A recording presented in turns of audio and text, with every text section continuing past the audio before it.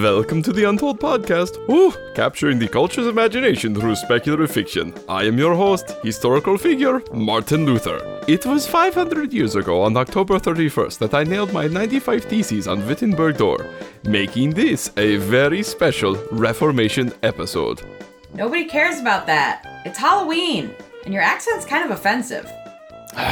Fine.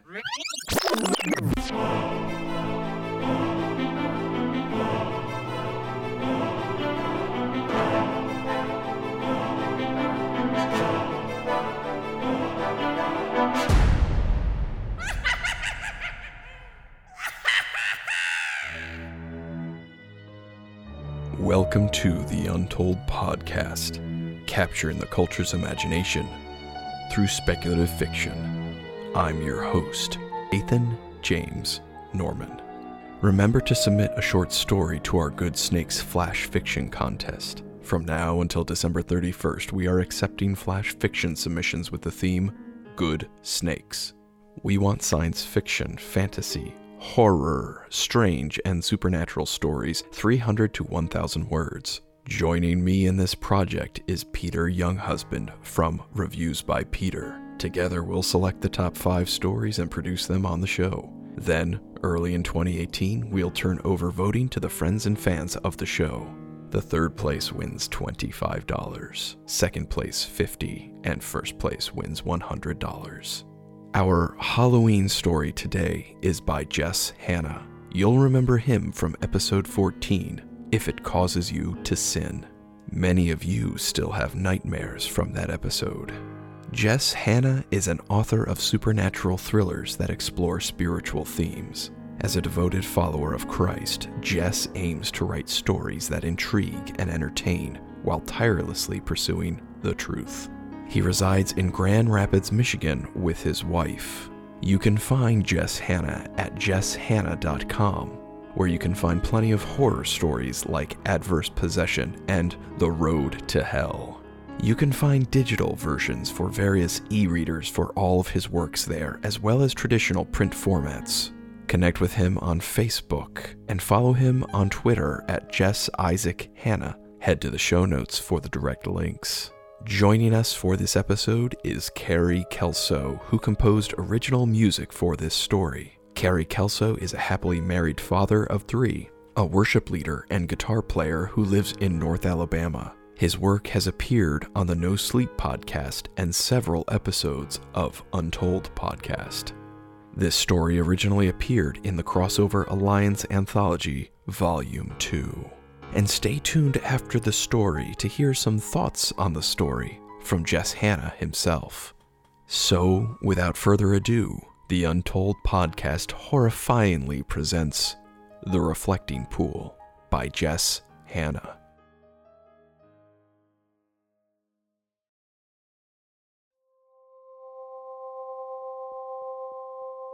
The clear water of the reflecting pool shimmered like diamonds. The humidity made everything sticky, and the climbing mercury did nothing to temper the madness that came with it. Demetrius told himself he never intended for things to go as far as they did. He had always tried to maintain a calm and even demeanor, as was demanded of him by breeding and upbringing. In stark contrast to his lifelong training, he lay half on and half off the stone bench surrounding the pool and stared into the water, tears streaming down his soot and blood-covered face. Everyone else was gone, and he was left to deal with the fallout alone. He remained partially on that bench throughout most of the day and into the evening, contemplating what had happened and what was next. One thing he knew for certain: his chance for a life in Paradise Valley had vanished.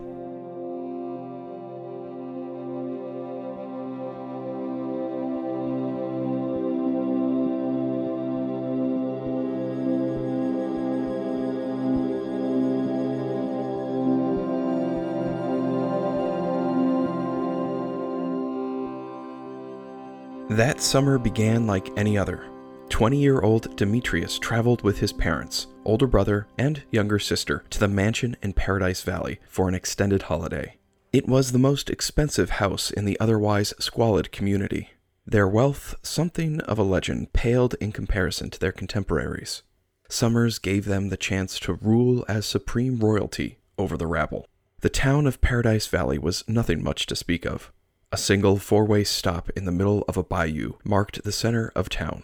A few broken-down shacks, a general store, and a seedy bar branched off from the intersection. Farms and poorly constructed houses spread outward from that point. The few families in residence were the poorest of the poor, forgotten relics of a society that deemed them an unworthy investment. In the midst of this human rubble, there was one star that had always shown its way to Demetrius's heart. Isabella was unlike any female he had known, and he had seen plenty. The society snobs, trophy mistresses on the arms of old men, and the phony women that surrounded him had nothing on her. Her inner beauty spilled over into outer beauty, making her the personification of perfection. During the 2 weeks prior to the family's arrival, the house staff worked furiously to prepare the mansion. Demetrius tried to hide his enthusiasm when he found out Isabella would be working as a maid for the season, but his uncharacteristic smile betrayed him. When he arrived at the mansion, the staff lined the outside of the circular drive closest to the front entrance, waiting for their arrival.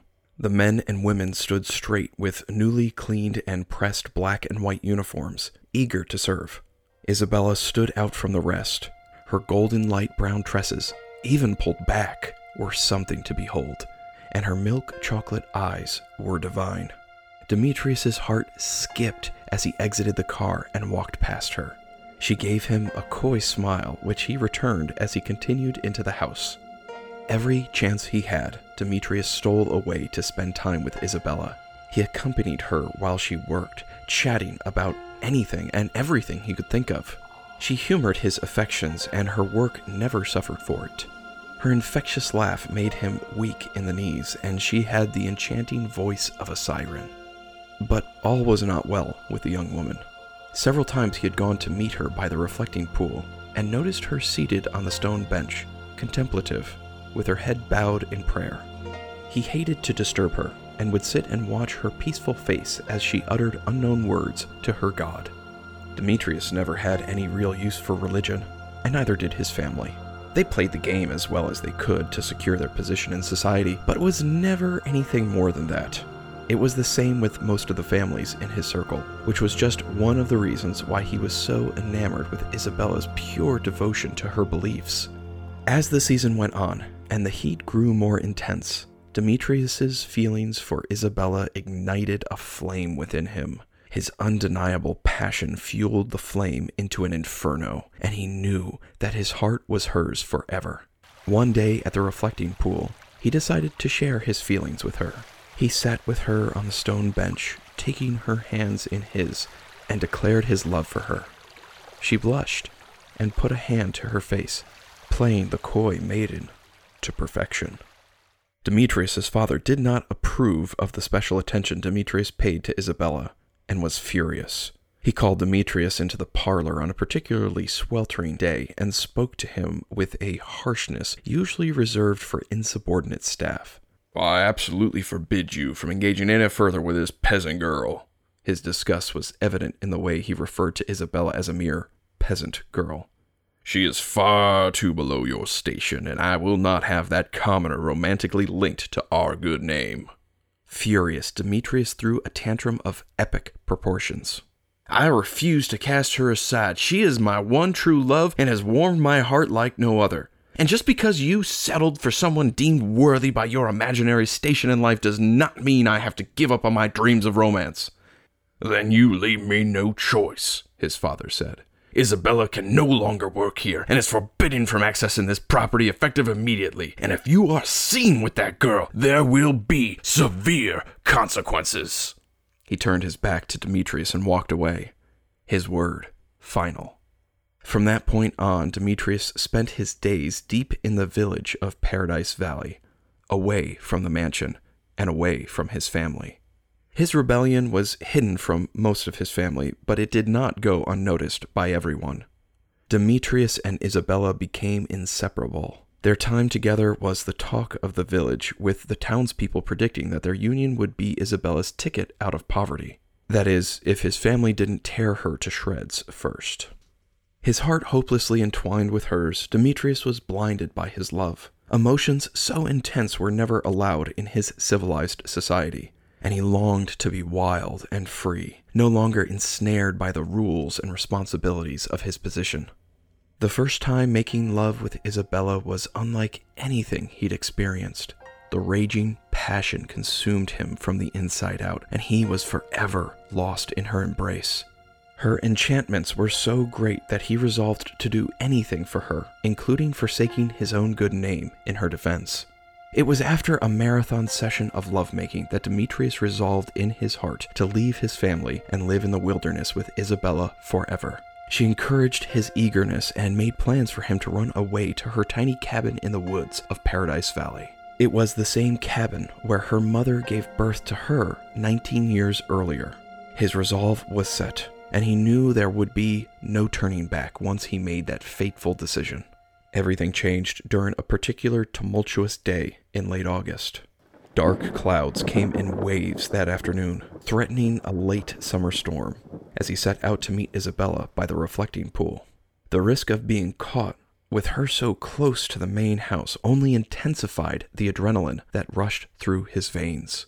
He picked a small bouquet of flowers from the garden before heading down there. They were selected hastily and looked rather shabby, but his heart was in the gesture. With his head full of dreams, he played scenarios in his mind about the fairy tale that would be his life.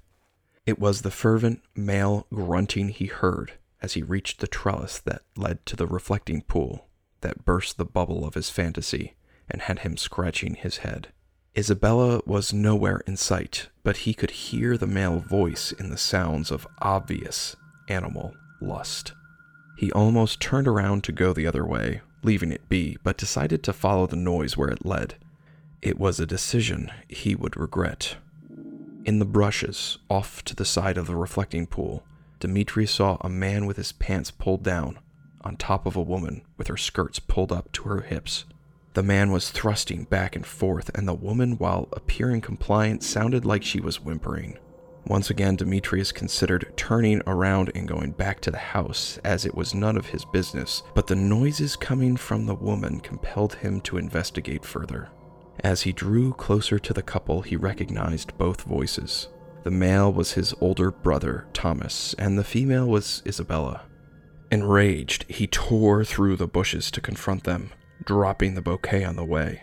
"What's going on here?" Demetrius yelled, his face the shade of the reddest rose. His brother Thomas stopped his grotesque gyrating and spun off of Isabella. Demetrius took a step toward him, and Thomas stumbled to his feet while pulling up his trousers, guilt plastered all over his face. Isabella lay trembling on the ground, tears streaming down her face, her clothing torn in several places. It was obvious to Demetrius what had happened. Thomas had taken advantage of her. Demetrius turned to his brother, who was buttoning up his trousers a safe distance away. "How could you do this, Thomas? What were you thinking?" Thomas stood in place, stunned into silence, the shame of what he'd done apparent. He attempted to speak, but Demetrius heard none of it. Instead, he rushed toward his brother, intent on giving him the beating of his life. Thomas turned and ran, unaccustomed to such brash and violent behavior. Demetrius would have continued in pursuit of Thomas to the ends of the earth, but he had to get Isabella somewhere safe first. He rushed back to the reflecting pool and wept over her as she stood against a tree, attempting to straighten out her skirts. She leaned into his shoulder and allowed him to lift her off the ground in a show of strength. They were quite a sight, Demetrius carrying the helpless Isabella, who barely held onto his shoulder. Once they reached the cabin, Demetrius helped her clean up and watched from the living room as she slipped into a light, flowing nightgown. He then tucked her into bed and sat in a chair in the small room as she drifted into unconsciousness. He admired the softness of her features for a moment before dark thoughts of his brother Thomas spoiling her virtue entered his mind. After some time spent watching Isabella, Demetrius grew tired and fell asleep in the chair. He dreamed of a bright burning fire and crystal stars reflected against a black sky.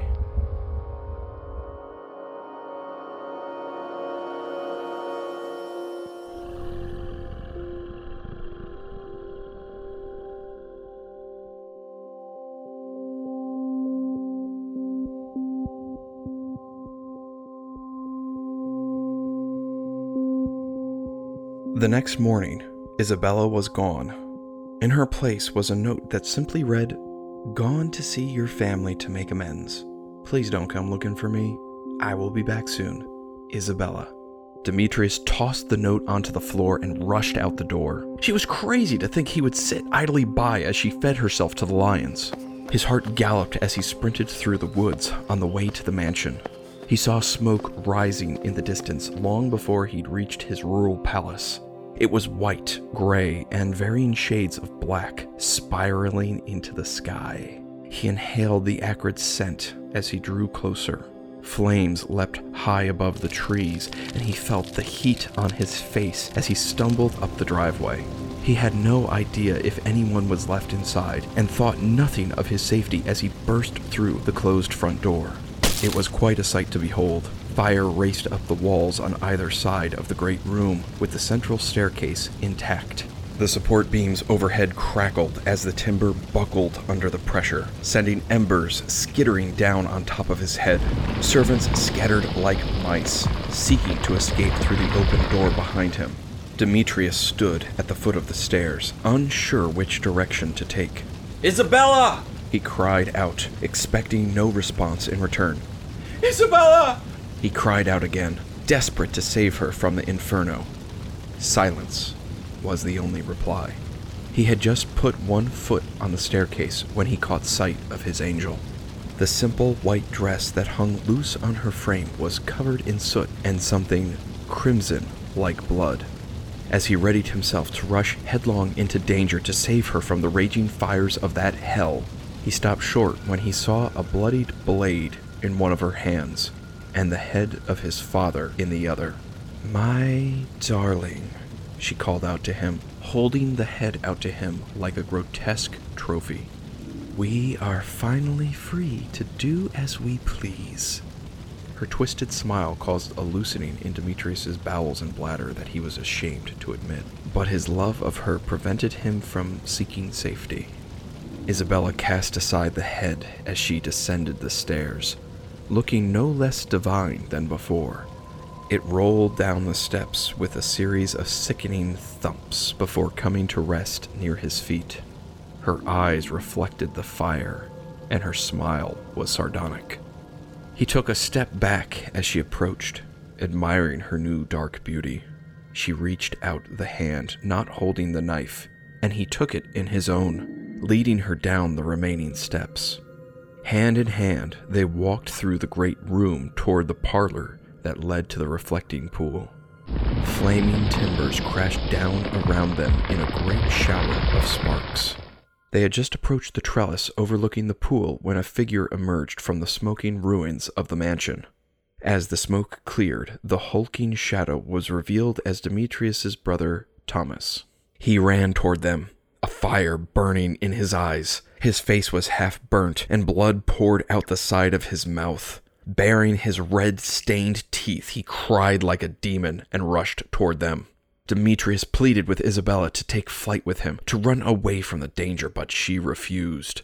Instead, she stood her ground with the knife held loosely by her side, nonchalant in the face of certain death. He was never more in love with her than in that very moment. Thomas's rage propelled him toward Isabella with violent passion. He was armed with nothing but his bare hands against the frail, defenseless girl. Isabella held her free hand out in front of her and blinked once, revealing inky pools of darkness where her eyes should have been. Demetrius choked on his own saliva at the sight of her and had no time to react as Thomas was stopped short, clutching at his own throat as he was lifted off the ground. Demetrius watched in horror, stunned into paralysis as an unseen force snapped his brother's neck. The rage in Thomas's eyes left, replaced by the emptiness of certain death. His body fell to the stairs in a heap. Isabella turned toward Demetrius, again holding out her free hand to him. She blinked once more, and her eyes returned to their normal milk chocolate color. Shaking, he took her hand and allowed her to lead him down the stairs to the stone bench surrounding the reflecting pool. She sat down first, setting the bloody knife to her side. He sat next to her, taking her hands in his. She blinked again and stared at him with her new eyes that had turned entirely black. The most enchanting eyes he'd ever seen. "My darling," she said as she touched his face, smearing the blood from her hands onto his cheek. "Now we can finally be together." Demetrius smiled and leaned over the side of the reflecting pool. Isabella followed his lead. What he saw in the mirror of the water jolted him out of his stupor. His perfect creature, his soulmate, was transformed into the most hideous monster he'd ever seen. Her flesh was flayed away, and in its place was blood, bone, and sinew. He recoiled and retreated from her. "What's the matter, darling? Is there something in my teeth?" she said before laughing like a mad woman. Demetrius attempted to stand and fell down to the ground. Isabella laughed at him again with the mocking tone of the devil himself. Stumbling, he made his way to the other end of the pool, putting distance between his beloved and himself. He kept his eyes on her as she stood up and snatched the knife off the bench. The sound of the blade scraping against the stone grated on the nerves in his teeth. Isabella walked toward him with all the dark, seductive grace she could muster, though hideously transfigured, a ghost of her former self. "What's the matter, Demetrius? Don't you like the real me?" She twirled and laughed again, throwing her head back. Demetrius's mind spun. What's happening here?" She huffed to herself. "Men, so dumb, so easy to manipulate. You still don't get it, do you?" Demetrius was dumbfounded. "Your father, my father, my mother. Don't you see?" She became agitated and picked at her thigh with the knife as she moved toward him. Blood spilled from the wounds. "We are all family, brother." "What?" The words took a moment to penetrate before the shock of what she just revealed overtook him. So much so that he doubled over and felt the wind leave his lungs. His one true love, his perfect soulmate, his half-sister. Bile rose into the back of his throat, making his mouth taste sour. He felt the urge to vomit, but suppressed it. A loud crack from the other side of the reflecting pool made both of them stop and turn. Part of the mansion collapsed, shaking the ground with its impact and sending fire and sparks toward the heavens. A cloud of smoke billowed out from the newly formed hole, burying the sky. It was a glorious sight to behold. Isabella put the knife to her temple and twisted it, drawing a thin line of blood. "Now, Demetrius, be a good boy and let me destroy you. Then we can all move on from here." Demetrius's mind reeled, struggling to process the staggering implication of Isabella's revelations. She was his half-sister. His lust for her resulted in the dual sins of fornication and incest, and now everyone else was dead. A cry escaped his throat, and his chest grew tight from the emotions boiling inside him. With tears spilling down his face, he said, "You made me fall in love with you. How could you do this?" He doubled over again, a searing pain spreading across his stomach. He wondered if Isabella was responsible for it, using her unseen power in the same way that she killed their brother, Thomas. In a way, she was partly responsible for his current pain, but it was his own crushing guilt and continued longing for her that caused most of it. She dropped the knife to her side and looked at him, but seemed far away. "Well, I guess that's the price our father paid for brushing his sin under the rug of his perfect life. I watched you all these years, waiting for the chance to pay him back for what he did to my mother, what he did to me." Having enough of words, Isabella ran toward Demetrius, intent on completing her plan of revenge. He turned and fled from her, fear driving his survival instinct. The shoes he wore gave him no traction and slipped out from under him as he rounded a corner. He came down hard, his chin hitting the stone patio. Stars exploded across his field of vision.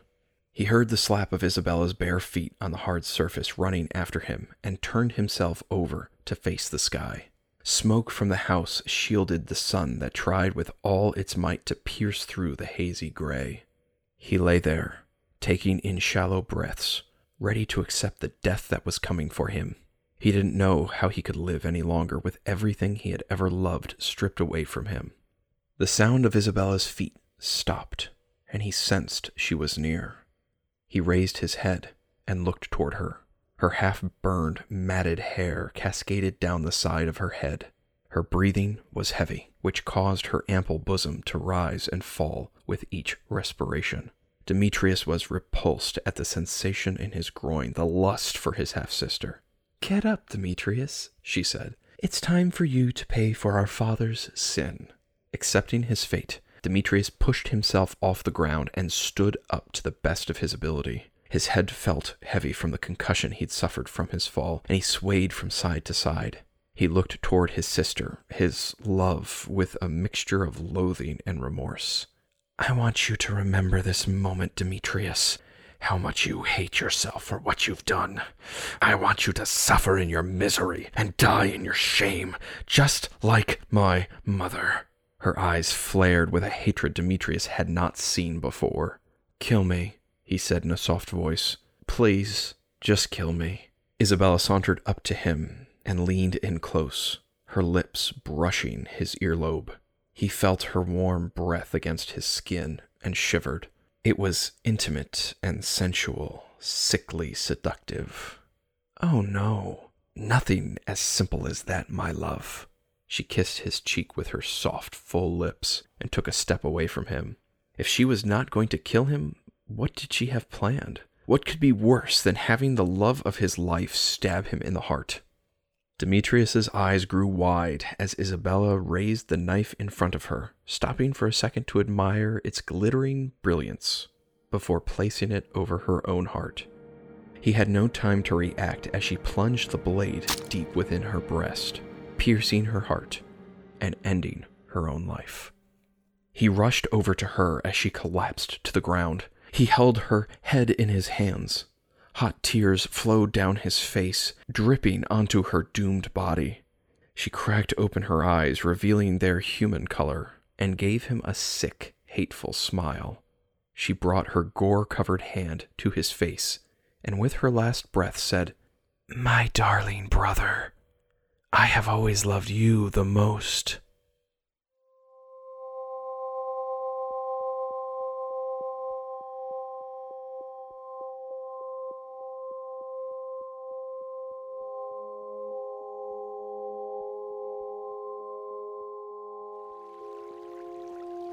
Demetrius lay by the reflecting pool well into the night, watching the stars overhead sparkle like suspended crystals. He wept bitter tears over his future, unsure of how he would ever be able to recover from the sudden tragedy his life had become. His entire family was decimated, and his half-sister Isabella had destroyed any chance he had at love. His only comfort as the sole remaining heir of his earthly father was the coldness of coin. His future, once so clear, was opaque and unknown. Redemption seemed an impossible reach. His sins were too great to bear the burden of forgiveness. He was doomed to become one of the walking damned, unless he could find a way to save himself from the depravity of his own evil heart. Instead of seeking that salvation, Demetrius resolved to lay by the reflecting pool and stare at the stars.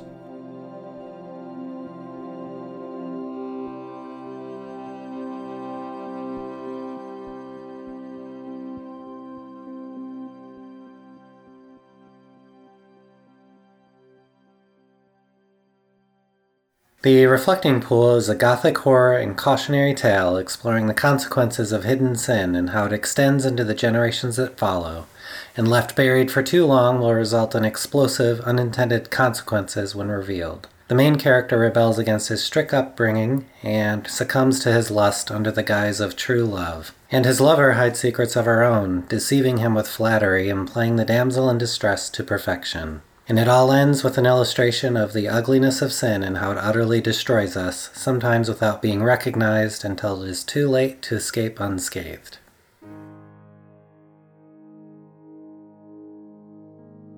And that was our story. Thanks for the thoughts, Jess. Remember to submit your flash fiction for the Good Snakes contest. You can also read the details at untoldpodcast.com/goodsnakes. And remember that this podcast is part of the Christian Geek Central Network.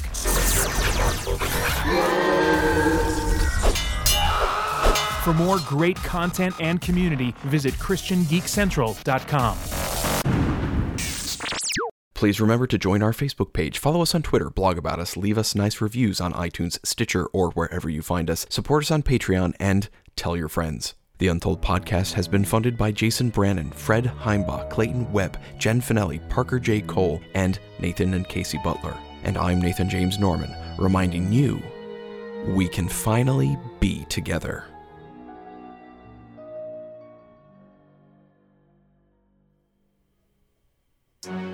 It's been 500 years.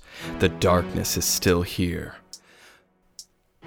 More Bibles than you know what to do with. But you don't read them, and have no clue who God is. I nailed it. Yeah, I nailed it. Scripture alone, faith alone, grace alone, Christ alone, to the glory of God alone. Wasn't trying to rock the boat or start a revolution. Just calling out some sins to clear up theology confusion. But the Spirit took that small step and brought about transformation. Now the gospel can go out to every people, tongue, and nation. So here they are, 95 Theses. Out of love for the truth and desire to bring it to light, the following prepositions will be discussed at Wittenberg under the presidency of the Reverend Father Martin Luther, Master of Arts and of Sacred Theology, and lecturer in ordinary on the same at that place. Wherefore he requests that those who are unable to be present and debate orally with us may do so by letter. In the name of our Lord Jesus Christ, amen. Our Lord and Master Jesus Christ, when he said repent, willed that the whole life of believers should be repentance. This word cannot be understood to mean sacramental penance, i.e. confession and satisfaction, which is administered by the priests. Yet it means not inward repentance only. Nay, there is no inward repentance which does not outwardly work diverse mortifications of the flesh. The penalty of sin therefore continues so long as hatred of self continues, for this is the true inward repentance and continues until our entrance into the kingdom of heaven. The Pope does not intend to remit and cannot remit any penalties other than those which he has imposed either by his own authority or by that of the canons. The Pope cannot remit any guilt except by declaring that it has been remitted by God and by assenting to God's remission, though to be sure he may grant remission in cases reserved to his judgment. If his right to grant remission in such cases were despised, the guilt would remain entirely unforgiven. God remits guilt to no one whom he does not at the same time humble in all things and bring into subjection to his vicar the priest. The penitential canons are imposed only on the living, and according to them nothing should be imposed on the dying. Therefore the Holy Spirit in the Pope is kind to us, because in his decrees he always makes exception of the article of death and of necessity. Ignorant and wicked are the doings of those priests who in the case of the dying reserve canonical penances for purgatory. This changing of the canonical penalty to the penalty of perjury is quite evidently one of the tares that were sown while the bishops slept. In former times, the canonical penalties were imposed not after but before absolution as tests of true contrition. The dying are freed by death from all penalties. They are already dead to canonical rules and have a right to be released from them. The imperfect health of soul, that is to say, the imperfect love of the dying, brings with it, of necessity, great fear, and the smaller the love, the greater is the fear. The fear and horror is sufficient of itself alone, to say nothing of other things, to constitute the penalty of purgatory, since it is very near to the horror of despair. Hell, purgatory, and heaven seem to differ as to despair, almost despair, and the assurance of safety. With souls in purgatory, it seems necessary that horror should grow less and love increase. It seems unproved either by reason or scripture that they are outside the state of merit, that is to say, of increasing love. Again, it seems unproved that they, or at least that all of them, are certain or assured of their own blessedness, though we may be quite certain of it. Therefore, by full remission of all penalties, the Pope means not actually of all, but only of those imposed by himself. Therefore, those preachers of indulgences are in error, who say that by the Pope's indulgences a man is freed from every penalty and saved, whereas he remits to soul in purgatory no penalty which, according to the canons, they would have to pay in this life. If it is at all possible to grant to any one the remissions of all penalties whatsoever, it is certain that the remission can be granted only to the most perfect, that is, to the very fewest. It must needs be, therefore, that the greater part of the people are deceived by that indiscriminate and high-sounding promise of release from penalty. The power which the Pope has in a general way over purgatory is just like the power which any pope or curate has in a special way within his own diocese or parish. The Pope does well when he grants remission to souls in purgatory, not by the power of the keys, which he does not possess, but by way of intercession. They preach man who say that so soon as the penny jingles into the money box, the soul flies out of purgatory. It is certain that when pennies jingle into the money box, gain and avarice can be increased, but the result of the intercession of the Church is in the power of God alone. Who knows whether all the souls in purgatory wish to be brought out of it, as in the legend of Saint Severus and Pascal? No one is sure that his own contrition is sincere, much less that he has attained full remission. Rare as is the man that is truly penitent, so rare is also the man who truly buys indulgence, i.e., such men are most rare. They will be condemned eternally together with their teachers who believe themselves sure of salvation because they have letters of pardon. Men must be on their guard against those who say that the Pope's pardons are that inestimable gift of God by which man is reconciled to him. For these graces of pardon concern only the penalties of sacramental satisfaction, and these are appointed by man. They preach no Christian doctrine who teach that contrition is necessary in those who intend to buy souls out of purgatory or to buy confessionalia. Every truly repentant Christian has a right to full remission of penalty and guilt, even without letters of pardon. Every true Christian, whether living or dead, has part in all the blessings of Christ and the Church, and this is granted him by God even without letters of pardon. Nevertheless, the remission and participation in the blessings of the Church which are granted by the Pope are in no way to be despised, for they are, as I have said, the declaration of divine remission. It is most difficult, even for the very keenest theologians, at one and the same time, to commend to the people the abundance of pardons and the need of true contrition. True contrition seeks and loves penalties, but liberal pardons only relax penalties and cause them to be hated, or at least furnished an occasion for hating them. Apostolic pardons are to be preached with caution, lest the people may falsely think them preferable to other good works of love. Christians are to be taught that the Pope does not intend the buying of pardons to be compared in any way to works of mercy. Christians are to be taught that he who gives to the poor or lends to the needy does a better work than buying pardons. Because love grows by works of love and man becomes better, but by pardons man does not grow better, only more free from penalty. Christians are to be taught that he who sees a man in need and passes him by and gives his money for pardons purchases not the indulgences of the Pope, but the indignation of God. Christians are to be taught that unless they have more than they need, they are bound to keep back what is necessary for their own families and by no means to squander it on pardons. Christians are to be taught that the buying of pardons is a matter of free will and not of commandment. Christians are to be taught that the Pope is granting pardons, needs, and therefore desires their devout prayers for him more than the money they bring. Christians are to be taught that the Pope's pardons are useful if they do not put their trust in them, but altogether harmful if through them they lose their fear of God. Christians are to be taught that if the Pope knew the exactions of the pardoned preachers, he would rather that St. Peter's Church should go to ashes than that it should be built up with the skin, flesh, and bones of his sheep. Christians are to be taught that it would be the Pope's wish, as it is his duty, to give of his own money to the very many of those whom certain hawkers of pardons cajole money, even though the Church of St. Peter might have to be sold.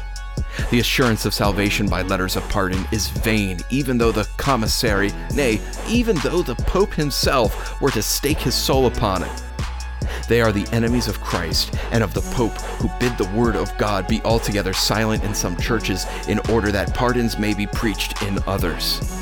Injury is done the word of God when in the same sermon an equal or a longer time is spent on pardons than on this word. It must be the intention of the Pope that if pardons, which are a very small thing, are celebrated with one bell, with single processions and ceremonies, then the gospel, which is the very greatest thing, should be preached with hundreds of bells, 100 processions, 100 ceremonies. The treasures of the Church out of which the Pope grants indulgences are not sufficiently named or known among the people of Christ. That they are not temporal treasures is certainly evident, for many of the vendors do not pour out such treasures so easily, but only gather them. Nor are they the merits of Christ and the saints, for even without the Pope, these always work grace for the inner man, and the cross, death, and hell for the outward man. St. Loris said that the treasures of the Church were the Church's poor, but he spoke according to the usage of the word in his own time. Without rashness, we say that the keys of the Church, given by Christ's merit, are that treasure. For it is certain that for the remission of penalties and of reserved cases, the power of the Pope is of itself sufficient. The true treasure of the Church is the most holy gospel of the glory and the grace of God. But this treasure is naturally most odious, for it makes the first to be last. On the other hand, the treasure of indulgences is naturally most acceptable, for it makes the last to be first. Therefore, the treasures of the gospel are the nets with which they formerly were wont to fish for men of riches. The treasures of the indulgences are nets which they now fish for the riches of men. The indulgences which the preachers cry as the greatest graces are known to be truly such insofar as they promote gain. Yet they are in truth the very smallest graces compared with the grace of God and the piety of the cross. Bishops and curates are bound to admit the commissaries of apostolic pardons with all reverence, but still more are they bound to strain all their eyes and attend with all their ears, lest these men preach their own dreams instead of the commission of the Pope. He who speaks against the truth of apostolic pardons, let him be anathema and accursed. But he who guards against the lust and license of the pardoned preachers, let him be blessed. The Pope justly thunders against those who, by any art, contrive the injury of the traffic in pardons. But much more does he intend to thunder against those who use the pretext of pardons to contrive the injury of holy love and truth. To think the papal pardon so great that they could absolve a man even if he had committed an impossible sin and violated the Mother of God? This is madness. We say, on the contrary, that the papal pardons are not able to remove the very least of venial sins so far as its guilt is concerned. It is said that even St. Peter, if he were now Pope, could not bestow greater graces. This is blasphemy against St. Peter, against the Pope.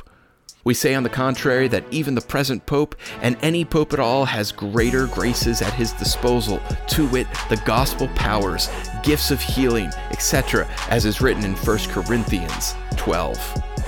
To say that the cross, emblazoned with the papal arms, which is set up by the preachers of indulgences, is of equal worth with the cross of Christ, is blasphemy. The bishops, curates, and theologians who allow such talk to be spread among the people will have an account to render. This unbridled preaching of pardons makes it no easy matter, even for learned men, to rescue the reverence due to the Pope from slander or even from the shrewd questionings of the laity.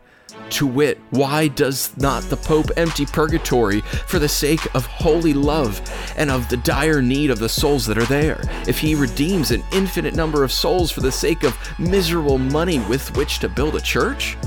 the former reasons would be most just, the latter is most trivial.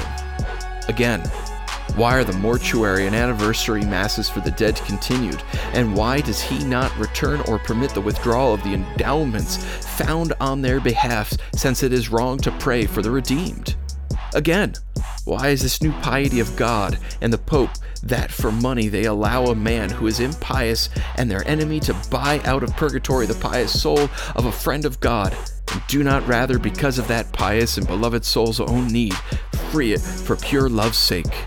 Again, why are the penitential canons, long since in actual fact and through disuse abrogated and dead, now satisfied by the granting of indulgences, as though they were still alive and in force?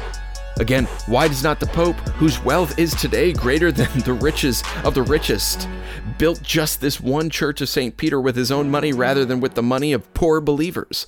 Again, why is it that the Pope remits, and what participation does he grant those who by perfect contrition have a right to full remission and participation? Again, what greater blessing could come to the church than if the Pope were to do 100 times a day what he does once, and bestow on every believer these remissions and participations?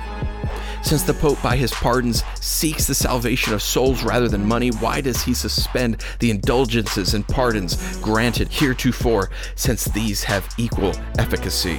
To repress these arguments and scruples of the laity by force alone, and not to resolve them by giving reasons, is to expose the Church and the Pope to the ridicule of their enemies, and to make Christians unhappy. If therefore pardons were preached according to the spirit and mind of the Pope, all these doubts would be readily resolved, nay, they would not exist. Away then with all those prophets who say to the people of Christ, peace, peace, and there is no peace. Blessed be all those prophets who say to the people of Christ, cross, cross, and there is no cross. Christians are to be exhorted that they be diligent in following Christ, their head, through penalties, death, and hell, and thus be confident of entering into heaven, rather through the many tribulations than through the assurance of peace.